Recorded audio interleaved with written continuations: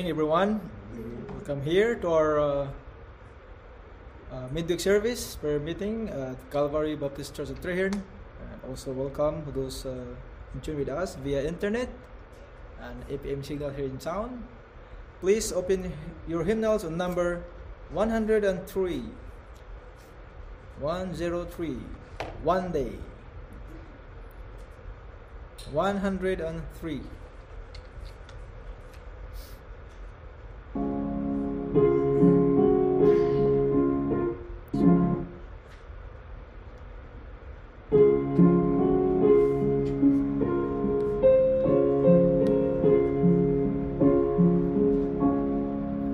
One day when heaven was filled with His praises, one day when sin was as black as could be, Jesus came forth to be born of the Virgin, dwelt among men, my example is He, living He loved me, dying He saved me, buried He carried my sins far away, rising He justified freely forever.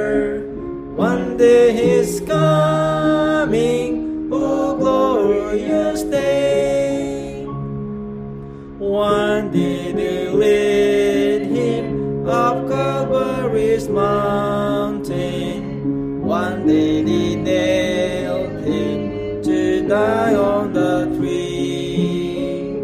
Suffering anguish, despised and rejected, bearing our sins, my Redeemer is He.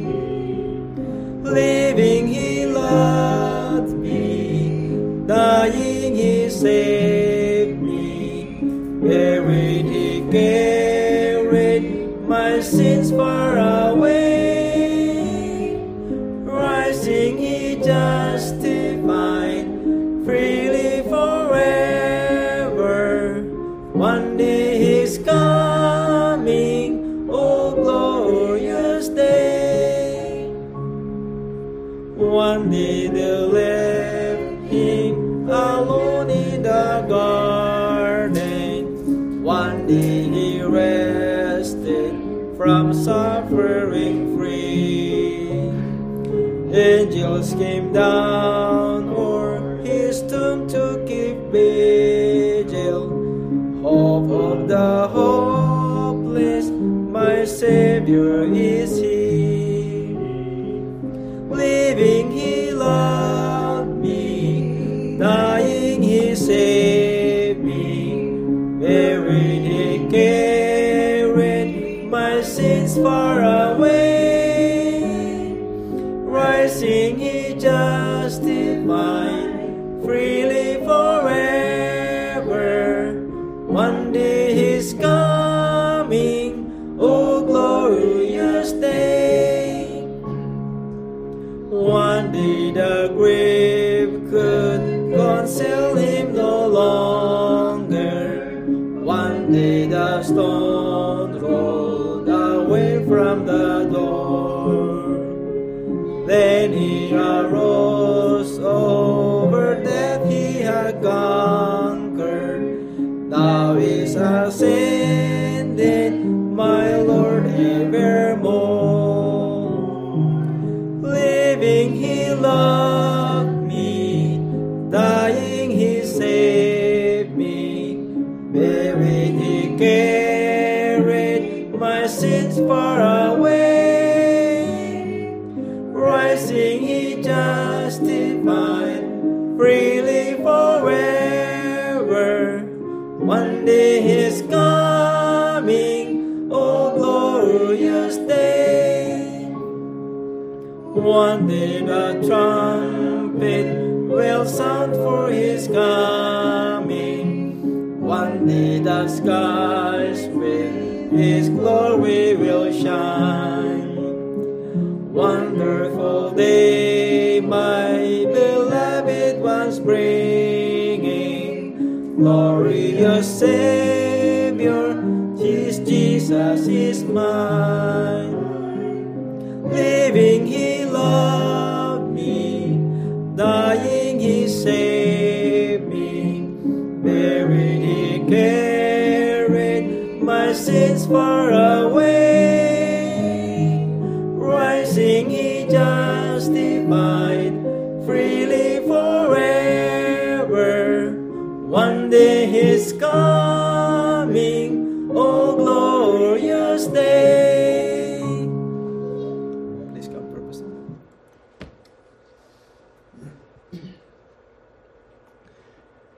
Our Heavenly Father, we're thankful again that we can look forward to that day when Thy Son is coming back. We're thankful that there was a day when He left heaven's glory and came to this earth and was born of a virgin, grew up amongst men. He was crucified, was buried, was in the tomb for 3 days and 3 nights, and then rose again, victorious over sin and death.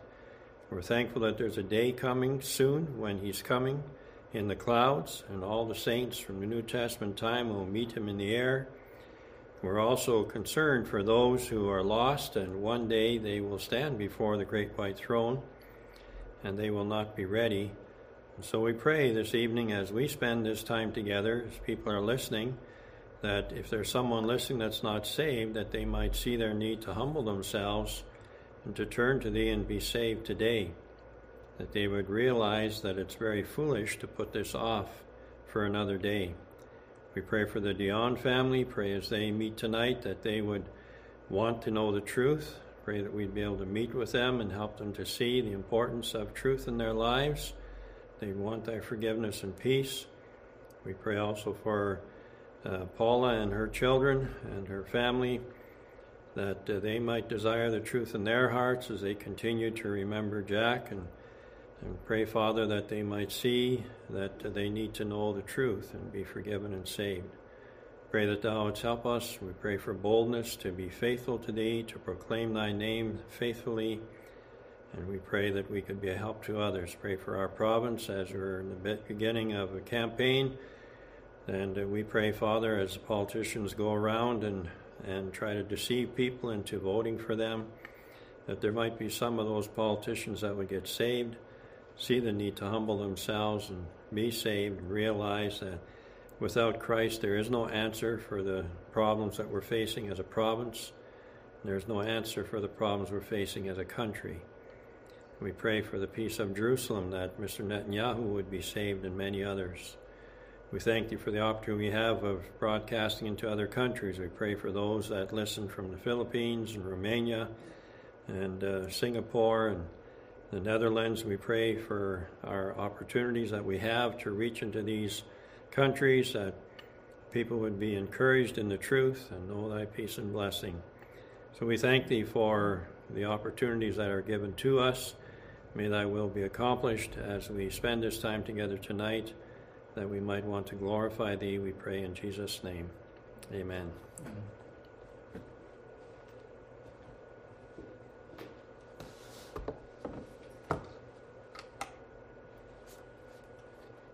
And over to 129. 129 at the cross. 129.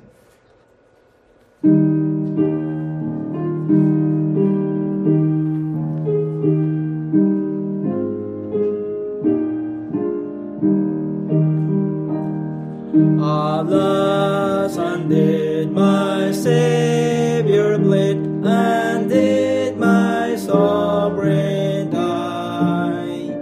Would He devote the sacred head for such a worm as I? At the cross where I first saw the light, and the burden of my heart rolled away. It was there by faith I received my sight, and now I am happy all the day.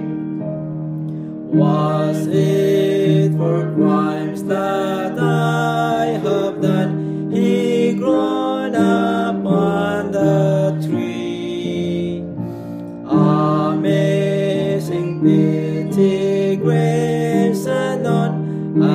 love beyond degree. At the cross where I first saw the light, and the burden of my life rolled away.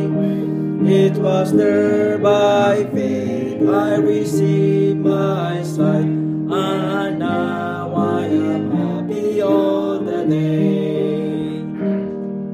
Well might the sun in darkness hide, and shut his glory seen, when Christ the mighty Maker died for man the creature sin. At the cross where I first saw the light, and the burden of my heart rolled away. It was there by faith I received my sight, and now I am happy all the day.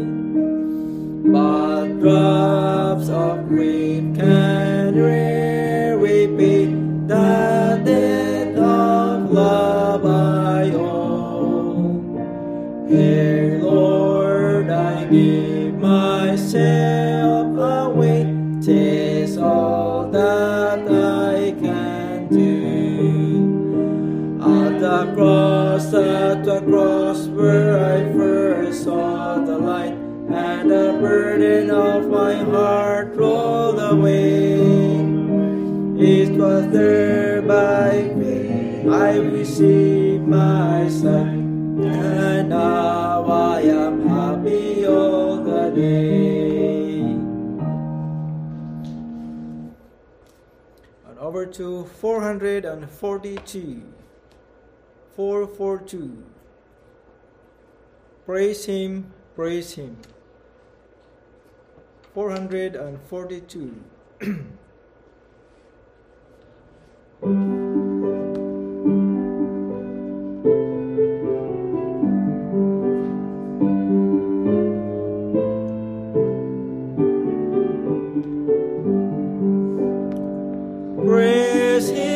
Praise Him, Jesus our blessed Redeemer, sowing o'er earth His wonderful love proclaim. Hail Him, highest angels in glory, strength and honor give to His holy name. Like a shepherd, Jesus will guard His children. In His arms He hears them all day long. Praise Him, tell of His excellent greatness. Praise Him, ever in joyful song. Praise Him, Jesus our blessed Redeemer. For our sins He suffered and bled and died. He our rock, our hope of eternal salvation. Hail Him, Jesus the crucified. Sound His praises, Jesus who bore our sorrows, love unbounded, wonderful, deep and strong. Praise Him, tell of His excellent greatness. Praise Him, ever in joyful song. Praise Him, Jesus our blessed Redeemer. Heavenly portals loud with hosannas ring. Jesus Savior reigneth forever and ever. Crown Him, prophet and priest and king. Christ is coming over the world victorious. Honor and glory unto the Lord belong. Praise Him, tell of His excellent greatness. Praise Him, offer in joyful song. Please come forward, Pastor.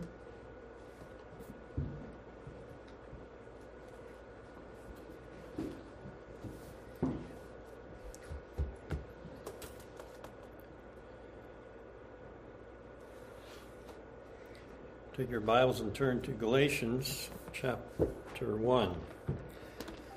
Galatians chapter 1.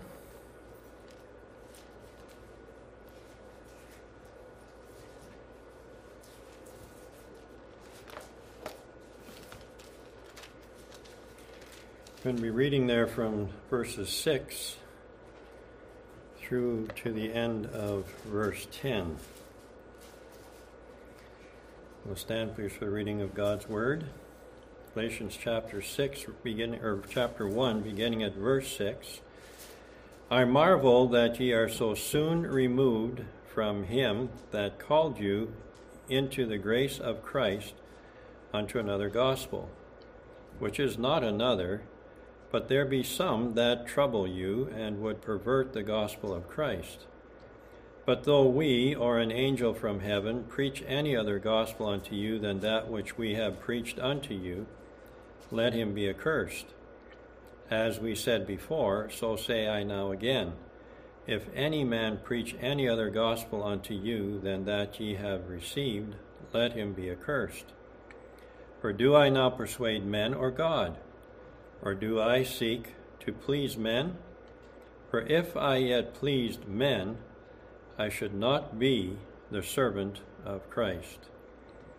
Our Heavenly Father, we're thankful again that we have Thy Word, thankful again that we can read Thy Word, and we can study Thy Word, that we have the liberty in this country yet at this point to meet together openly and to study Thy Word. We can also talk to people on the street and in our workplaces and elsewhere, and we can remind them of the truth. We're thankful, Father, that we have a gracious God who is not willing that any should perish, but that all should come to repentance.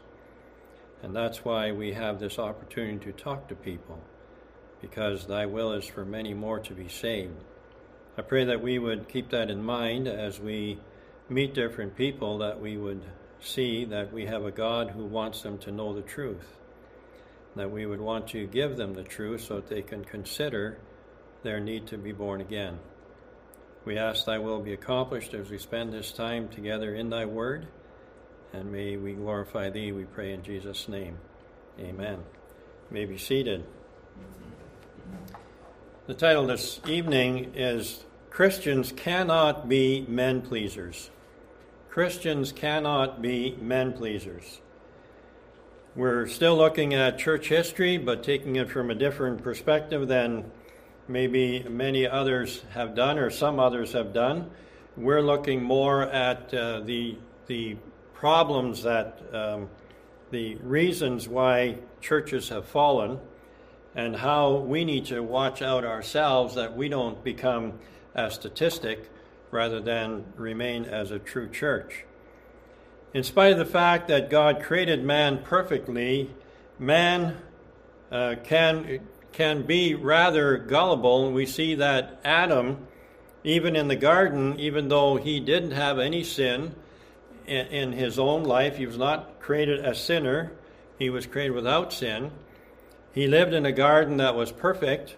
We know that Satan was in that garden, and Satan deceived Eve, and Adam willfully listened to the lies that Satan had given to Eve, and he willfully disobeyed God. He chose to believe a lie rather than the truth. He had the truth right there, was in his heart and in his mind, but he chose to believe a lie. Now, one of the things that we see right there in the beginning is that it refutes Calvinism. Calvinism suggests that a man has no choice in his salvation and in many other things in life. But we see in Genesis chapter 3 that Adam had a choice. He could choose to obey God and he could choose to disobey God. And the Bible tells us that by one man's disobedience. So Adam chose to disobey God. He wasn't forced to disobey God. He chose that. God didn't pre-program Adam that he had to sin. Now, our finite minds, people that allow the devil to take off with their minds, they look at the sin of Adam and they look at the promise of God that from the foundation of the world, God had his plan of redemption ready. And they say, well, why would God have his plan of redemption if he didn't expect man to sin? And that's where our finite minds run into trouble, because we try to rationalize things that are beyond our capabilities to fully understand. We know that God gave Adam a choice. We know that Adam chose to sin.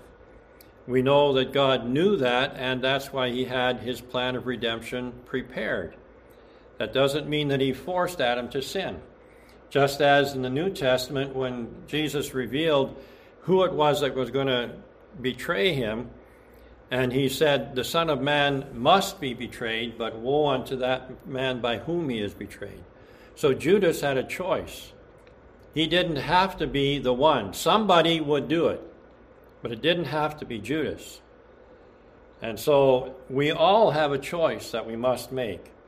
So as we look at, even at church history, and we look at how there are some churches from the past that started out fairly good, but today they're nothing more than social clubs, we realize that God did not force those churches to fall, but within the leadership of those churches, they decided to reject the truth and believe the lies of men. One of the things that we find, or that I find as a pastor, is that people like to put pressure on the pastor that he should teach this and he should not say this and so on. And so the pastor needs to be someone who is convinced of the truth, that he's not someone who's going to be pressured into being a politician. And that's very important that we understand that. Pastors need to be men of God. They need to be sound in their own walk with God. They need to build upon the sure word of God and help people to see the importance of that. So the first thing we want to notice tonight is easily removed from the truth. If you look at verse 6 where we started there, it says, I marvel that ye are so soon removed from him that called you into the grace of Christ unto another gospel. Paul is writing to Christians. It tells us in verse 2, it says, and all the brethren which are with me unto the churches of Galatia. Grace be to you and peace from God the Father and from our Lord Jesus Christ. And then he says in verse 6, as we read, I marvel that ye are so soon removed from him that called you into the grace of Christ. So Paul is writing to people who were called into the grace of Christ, but they're not well grounded in the truth, and they are waffling as to whom they should follow.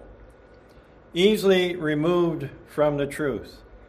That's a problem that we find in the Bible, and that's a problem that we can see in our world today. When we look at church history, and we're going to be looking a little bit later on at the Mennonite religion for one. That's my background, so I can pick on that one. But we're going to look at that a little bit and see how the Mennonites today are far from where Menno Simons was. Menno Simons was a man who was studying the Word of God and who was teaching the Word of God. However, when you look at the majority of the Mennonites today, at least in North America, maybe in other countries it's different, but in North America it'd be very hard to find a Mennonite church today that believes in the Word of God. That's a sad thing, but it's a reality. So Paul here is rebuking the saints in Galatia, in the Galatian churches. Galatians is a region. It's not a town. It's not a city. It's a region. So this church is in the municipality of Norfolk Treherne. Inside that municipality, there's the town of Treherne, there's the town of Rathwell, and there's the town of Lavenham.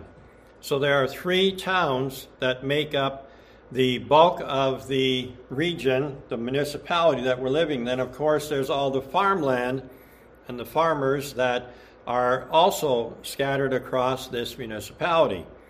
So when Paul is writing here to the churches of Galatia, we're not given the names of the different churches, but there were more than one church in the area of Galatia.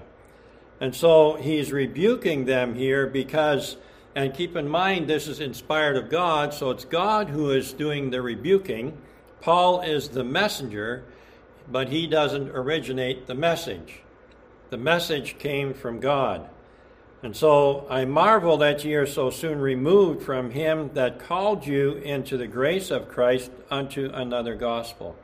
So the Bible tells us that we are saved by grace, but the Bible also tells us in Hebrews chapter 4 that we need to come boldly unto the throne of God that we might find grace to help in time of need.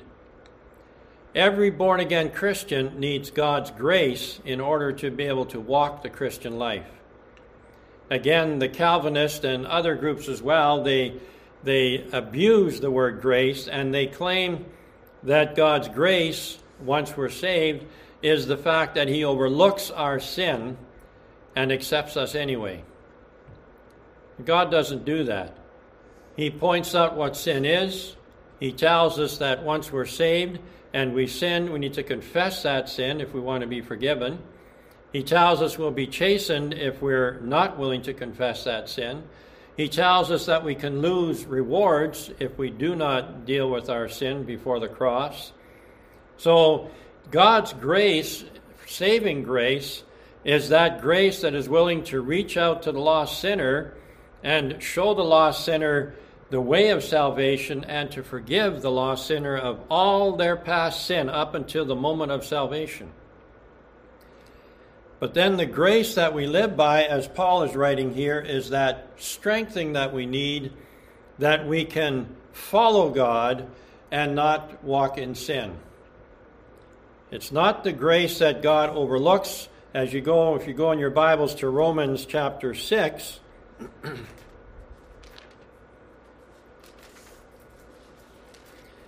in Romans chapter 6, after Paul gives us the doctrinal truths of chapter 5, he says there in chapter 6, verse 1, "What shall we say then? Shall we continue in sin that grace may abound? God forbid. How shall we that are dead to sin live any longer therein?" So the problem was already there in the time of the Apostle Paul, that people wanted to abuse the grace of God. Professing Christians wanted to abuse the grace of God.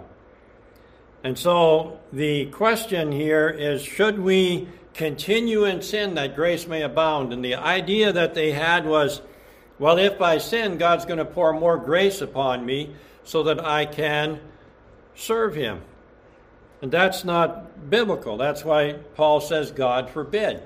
Paul, directed by God in writing that, that's not what God's grace is for.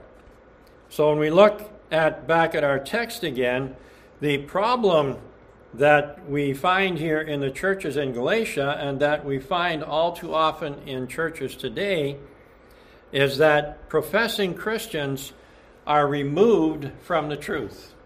Now, we have had people in our church here and other places where I've pastored. There's been people that have come, people that have expressed their desire to be saved. They've talked about repentance toward God and faith toward our Lord Jesus Christ. They've been baptized. They've been members of the church. They've attended quite faithfully. They've talked about spiritual things. They've asked questions regarding the Bible. And then all of a sudden, they're not around anymore. They leave. What happened? Some of them were probably frauds. They never got saved. Some of them may well have been saved, but what happened? They were removed. They allowed themselves to listen to lies, and they didn't turn away from the lies into the truth instead, and therefore they walked away. If they're truly saved, they're going to need to confess that and get right with God. Otherwise, they're going to lose rewards. They're going to be saved, those by fire. But God knows the heart. I don't. And so I don't know which ones of them were actually saved and which ones were not. The Bible tells us you can tell a tree by its fruit. When the tree is not producing fruit, you can't tell what it is then. So I don't know. And I'm not going to go around and say, well, yes, that person was saved, and they're still saved even though they're nowhere around and they never correspond, so I have no idea what they're doing now. I'm not going to try to use those to say, yeah, this many people were saved under my ministry. That's not important. What's important is that I preach the truth and leave the results in God's hands. So when we look at verse 6 there again, is that these people that Paul is writing to are so soon removed from him that called you into the grace of Christ unto another gospel. But Paul makes it clear in this passage that what he refers to as another gospel in verse 6 is not really another gospel. It's called that, but it's not another gospel. So when we look at our world today, and we can look at the Lutherans, we can look at the United Church, we can look at the Presbyterians, we can look at the Anglicans, we can look at many Baptist groups, we can look at the Mennonites, and we can say it's not another gospel. God doesn't open the floodgates and say, well, it doesn't really matter what you believe as long as you can say the word Jesus, it's all good. He doesn't do that. And so the Bible is very clear that the way of salvation and the way of the Christian life is a narrow way. The devil wants to make it very broad. Because if the devil can make it broad and people will believe that lie, he has them. And in the end, they'll stand at the great white throne judgment rather than at the judgment seat of Christ. And that's a danger, because as my brother-in-law Jack understood in the last week that he was living, you don't come back for a second term. He understood. He was in the final days of his life. He didn't know the hour of his death, neither did we. But he understood that he was coming to the end. He knew that. And he was very serious in that matter, wanting to make sure that things were right between him and God. He wanted that. And I trust that he did that in his heart as well. But I had opportunity to talk to him and read scripture to him and pray with him on those things. But I can't save a person. Only God can do that. And the person needs to call upon the Lord in order to be saved, in order to be forgiven. So it's very important that we understand, while at the funeral there was another gospel that was preached, but it's not another gospel. It's a lie that was given to the people. That's the sad thing, that too many preachers, they want to be pleased, they want to be praised by people. They want to be the friend of sinners without being a true friend to sinners. So it is very important for us to live the truth before others if we're saved, and seek to help them to know the truth.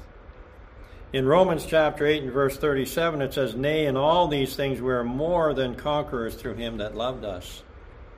The Christian is someone who is more than a conqueror. He doesn't continue to grovel in sin. The Christian, when he is saved, is able to walk away from sin. 1 John 1:9, but as many, or 1:12, chapter John, the Gospel of John 1 verse 12. But as many as received him, to them gave he power to become the sons of God. Power. That power is the power to say no to sin and yes to God. We are given that at the moment we are saved. We can walk away from our sin. We don't have to have that crutch of swearing or smoking or drinking or pornography or whatever it is. We can walk away from that. We don't have to wean ourselves off of it. We can walk away from it. We can turn, that's what it is, turning to God from idols. So we can turn to God, and he will enable us to never touch that again. Now, yes, some may fall and they may slip, but they're not going to keep doing that. Like people that go to AA have to constantly go there and remind everybody that they're a drunkard. That's not how a Christian lives. And that's important that we understand that. And God gives us that ability to please him and serve him. The second thing that we see is that Christian leaders cannot be men pleasers. Christian leaders cannot be men pleasers. If you look at verse 10, this is very important to understand this. In verse 10 it says, "For do I not persuade men or God? Or do I seek to please men? For if I yet please men, I should not be the servant of Christ." If I should yet please men, I should not be the servant of Christ. That's very important to understand, that you cannot be a man-pleaser and still be a servant of Christ. So Christians can be, for instance, politicians. They can be, but they cannot be the type of politicians that we see in our world today, especially in North America.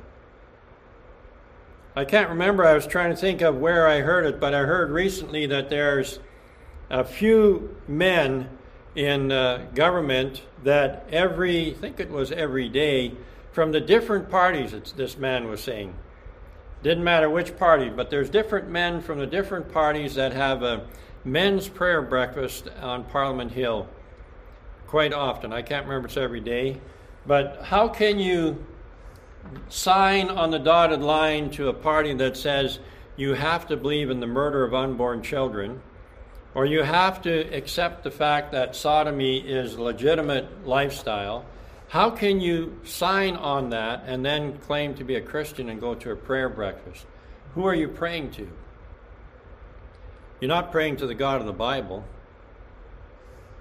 But you see, the problem with North American politics, and I think it's the same in the Philippines and elsewhere too, is that the politicians are men pleasers because they want people's votes. And they don't understand that if God is calling them into politics, God can give them a seat at the table. But that's the problem. They're not being called of God as his children. God sets up rulers and he takes down rulers, but they're not following him. They're serving as enemies of God, and they're being used by God to bring judgment upon people who don't want to know the true God. And so a Christian politician would be someone who would put Christ first. He would seek ye first the kingdom of God and his righteousness. That's what a Christian politician would be like. He wouldn't be trying to please the people first. He would want to please God. And that's why I've said before that if someone believes that God is calling them into politics, they would have to run as an independent. Because there's not a single party in this country that you can run under that would honor God. None of them honor God. So you cannot sign and say, I am going to sign my allegiance to this party and then be a Christian. You can't do that. It doesn't work. And so that's why politics in Canada is very dirty, it's very corrupt, and it's not a wise thing. I don't believe it's a wise thing to cast your vote, put your name behind any one of them, because they're all corrupt. And so you want your name behind that? I don't want my name behind that. So Paul tells us here, directed again by God, that he says, if I yet pleased men, I should not be the servant of Christ. That is the problem that most pastors are faced with. Probably every pastor is faced with that challenge. Am I going to be a man pleaser, or am I going to serve God? That's a choice that we need to make. And of course, if we make the choice to be men pleasers, we could get quite a following. We could have quite a few people coming and wanting to hear us. But if we're going to be God pleasers, then it could be that we're not going to have that many people following us, because the people don't want to hear the truth. The Bible tells us that in the last days, men shall be lovers of their own selves. And that's where we're living at today. We want to be praised whether we're praiseworthy or not. My wife read something today to me about a young man who was very thankful that his father had said that he was proud of him. This is a young man that has tattoos over just about his entire body. He's divorced and remarried, and doesn't know the Lord, doesn't live for the Lord. And so how can a godly father say to that son, I'm proud of your accomplishments? How can you? You can tell him that you love him, but you can't be proud of what he's doing. The man needs to be saved. But you see, what we want to hear, it's like Esau in the Old Testament. Jacob was given the blessing, and Esau came to his father and said, bless me, O father. Do you only have one blessing? Bless me too. And you see, Esau did not have a relationship with God, and so he longed for his father's blessing because that's all he had. But what could his father bless him with? Because the blessing belonged to Jacob, and God directed Isaac to bless Jacob with the words that he gave to him. And there was no blessing left for Esau. Esau was not a godly man. Now Jacob had his failures. There were many things that Jacob needed to learn. But Jacob had a different heart than Esau did. And so Jacob received the blessing from God. Esau, because there was no blessing, he wept bitterly. And there are a lot of people today that they want to have a blessing from their father, but they don't know the Heavenly Father, who is the only one that can give real and eternal blessings. And that's what every child really needs. It's good to have a good relationship between father and son. That's important. But it's wrong for a father to lie to his children and say that everything is good when it's not. That doesn't help the children. That keeps the children from turning to God and knowing His peace and blessing. So children need to be encouraged in many different ways to trust in God. They need to understand that they're disappointing God, first of all, because He is the one who is the giver of life. And so they're fighting against God, and they're also disappointing their earthly father when they choose not to follow the true God. Because any godly earthly father wants to know that his children are going to go to heaven. And he wants to know that while they're on this earth, that they're going to do things that are going to please the Heavenly Father. That's what any earthly father is concerned about. He's not concerned about whether the children can find a good-paying job and those kinds of things. That's not his primary concern. His primary concern is that his children know the Lord and are serving him. So, Christian leaders cannot be men pleasers. They can't be. It doesn't work. Then the third thing that we see, and this is where we're going to get into the practical aspect of churches again, true churches must obey God's word. True churches must obey God's word. And this is where I want to draw some points from my background as being raised in a Mennonite Brethren home. Now, the Mennonite Brethren, they came into existence in about 1860, according to history. And they began as a result of a disagreement that they had with the General Conference Mennonites back in Russia. The Mennonites in Russia, they traveled from Ukraine, and Prussia and Poland and different places. And wherever they went, they believed in separation. Now, the Bible teaches us that Christians need to be separated from the world. But the Mennonites had this idea that they needed to be so separate that they did not want any interaction with the people around them. So they didn't believe in evangelizing the people either. They wanted to keep themselves, very much like the Hutterites of today. The Hutterites live in colonies. They go shopping in stores, they do business, they buy their equipment from the same place that other people do. But they are very much a separated people. And the Mennonites had that same idea. And so they made an agreement in the countries that they lived in that they wanted a parcel of ground. They would live in that, create their own villages and so on.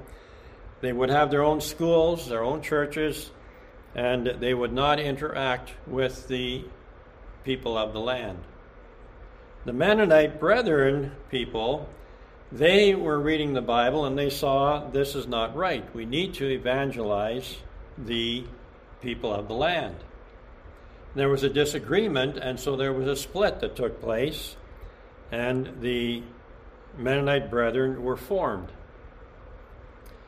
They had the gospel at one point, but by that time, as we can see by 1860, the Mennonites in general were not following the teachings of their chosen founder, Menno Simons. Menno Simons was a Catholic priest who was saved. He was no longer a Catholic priest, but he was trained as a Catholic priest. But he converted, he was saved, and started teaching the truth. He had a following. People liked his teaching. They wanted him to start a religious group, and he said no. He wanted the people to continue to study the Bible. But when he died, of course, when you die, you lose control of everything. You can have no longer any say about anything. And he was not just a teacher, but he was a writer. So the people took his writings, and they built the Mennonite religion on the writings of Menno Simons. And, of course, Menno Simons being a human being, his writings were deficient. And so the Mennonite groups took whatever parts they liked of those writings, interpreted them the way that they wanted to interpret them, and that's why by the time of the 1860s you have this corruption where the General Conference Mennonites believed we don't need to evangelize other people. Mennonite Brethren, they broke away from that and they taught the gospel for a short time. When they came to Canada, there were some of them that were somewhat still in that same frame of mind, but where I grew up, I found out as an older man, I didn't know it when I was a young child. I remember the man, the pastor that was there at that time, I remember him. But I was told that he went to the General Conference Mennonite church that was in my hometown, asking permission from them and asking permission from the Mennonite Brethren he went into the pulpit of the General Conference Mennonite Church and he apologized to them that the Mennonite Brethren had separated themselves from the General Conference Mennonites. Now, the General Conference Mennonites, they believed that you could dance, you could smoke, you could drink, and you could still be a good Christian. The Mennonite Brethren at that time didn't believe that. Maybe he did, I don't know. But I know that in our church at that time, from what I remember, that was not the teaching of that church. I was not a member of that church. I wasn't even saved at that time. But I've always been someone who is observant of other people and different things that are going on. God has put that in me. And so those are some things that I noticed. But today, the church that I grew up in is nothing more than a social club. They have a form of godliness, but they deny the power thereof. There's nothing there for anyone. So they have really fallen apart. But recently, not so recent, but back a few years ago, there was a Muslim man who came to a town that I was pastoring in, and was being advertised, and so I wanted to hear what this man, he was going to talk about the Palestinians.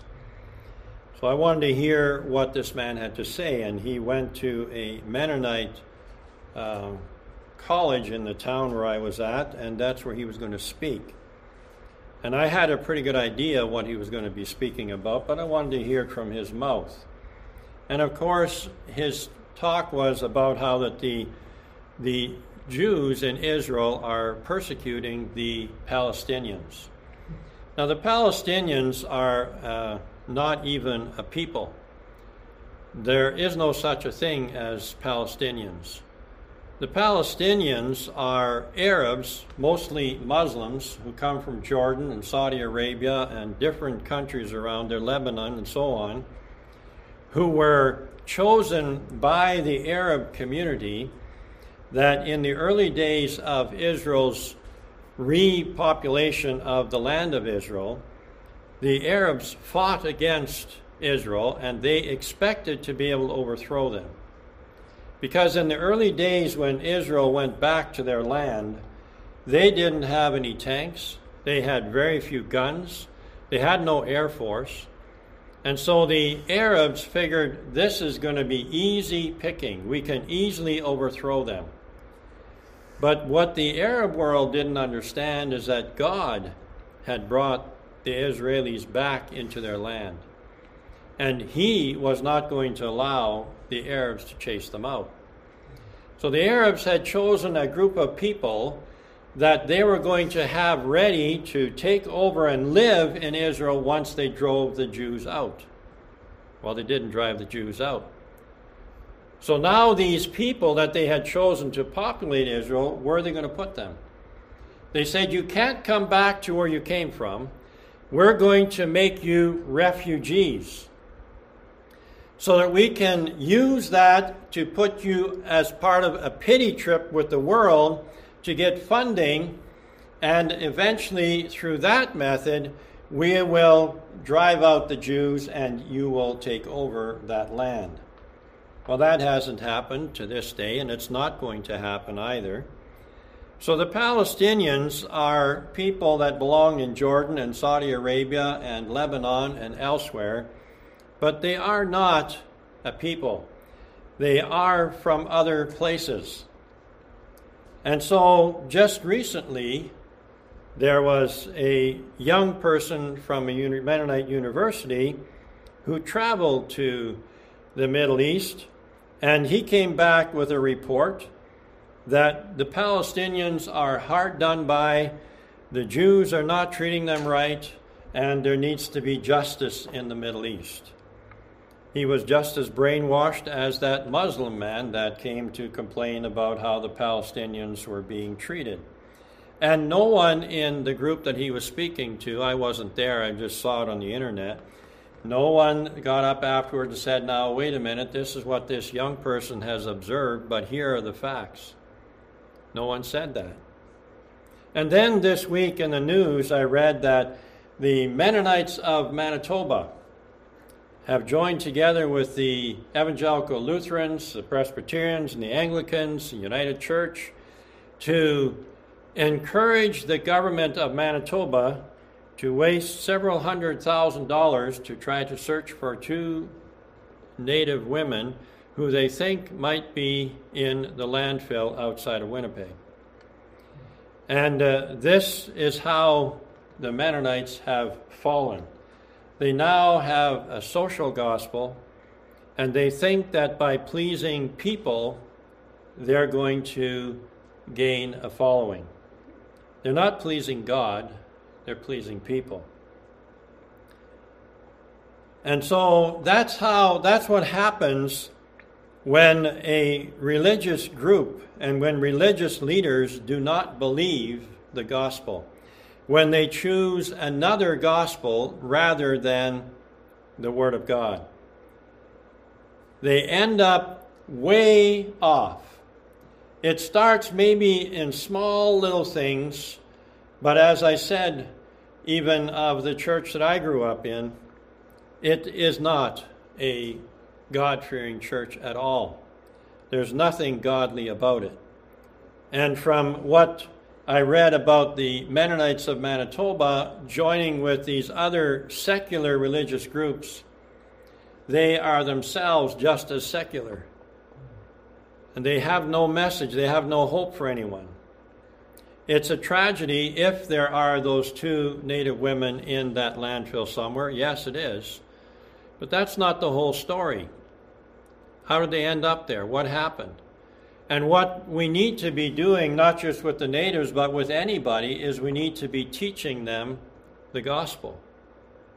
That's what they need.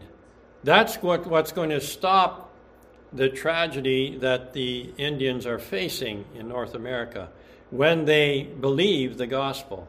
Now, as a people group, they're not going to all get saved, but that's where we have failed in not being vocal enough with the gospel.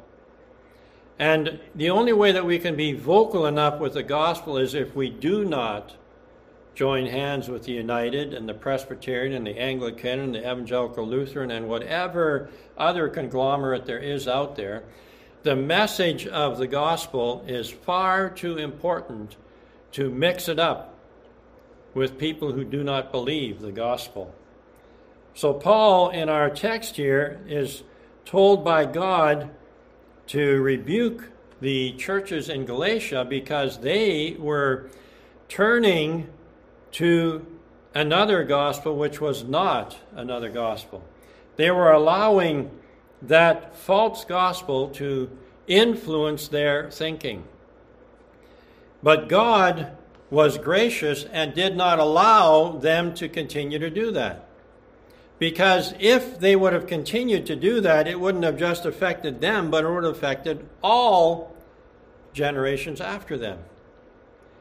If we could have the liberal, mamby-pamby type of a gospel that is being preached so much today, if that's all there was, we'd be in trouble.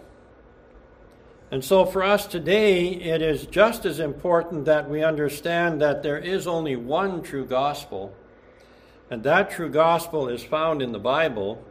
That's not something that you're going to know everything about it just because you look at one passage, but it's a lifelong pursuit of understanding and clarifying the message that God has given in His Word of what is the gospel. What is it that people need to know in order to be saved? And we need to keep reminding ourselves, but we also need to remind the lost what the gospel is. That we don't water it down and change it to something that is not another, but that we keep the gospel pure as the scriptures are and help people to know the truth and allow the Spirit of God to work in the hearts of the lost to bring them to the place of repentance and true salvation. God wants people to be saved. His word is powerful.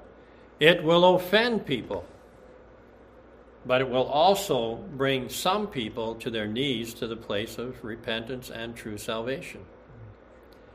It's not up to us, those of us that are saved, to try to make sure that we never offend anyone with the truth. The truth is going to be an offense to those who don't want it. But it's up to us to give people the opportunity to be offended to the place where they get saved. Remember, the Apostle Paul was first introduced to us as Saul the Pharisee. He was offended by the gospel. He consented to the killing of Stephen. He was going to Damascus with letters from the chief priests to arrest Christians, to imprison them. But on that road to Damascus, after being offended by Stephen's preaching and others' preaching, but on that road to Damascus, God stopped him, and he was saved. And he was no longer offended by the gospel, but now he embraced the gospel. It wasn't because somebody softened the gospel message so that it would be easier for Paul to swallow it. It was because the Spirit of God was continuing to work in Saul's life, and he was broken and he was saved.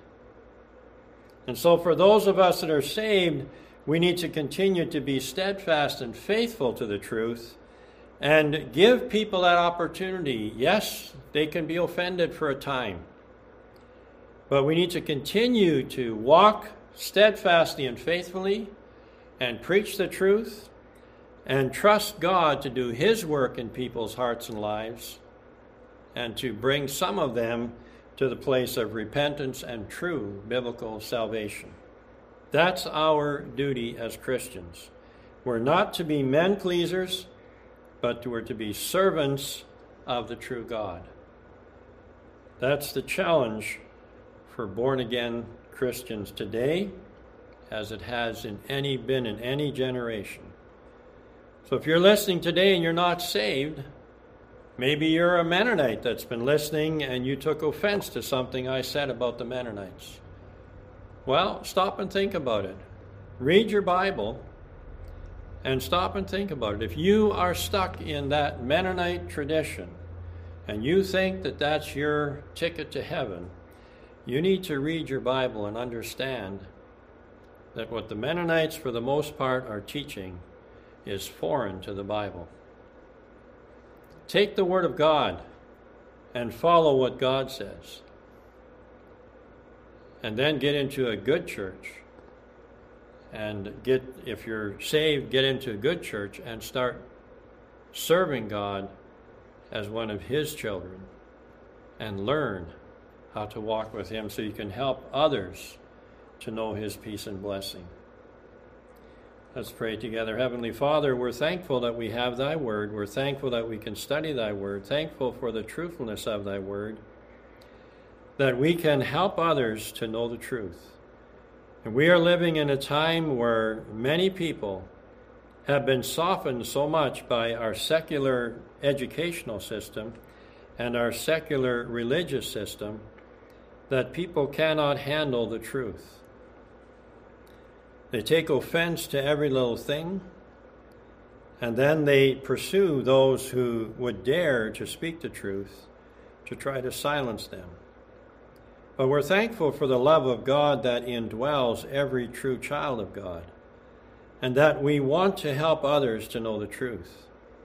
We're willing to take abuse for the sake of seeing others come to know the truth.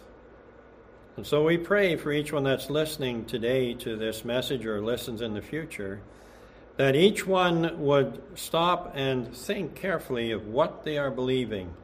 Are they men pleasers? Or are they servants of the true and living God? And we need to be Thy servants. There's a blessing in being a servant of the true God. We're thankful for the gift of salvation that is available today through repentance toward Thee, the true God, and faith toward Thy Son, the Lord Jesus Christ. And we pray for each one that's listening that they might see the importance of walking in truth and glorifying Thee in their lives. We pray in Jesus' name.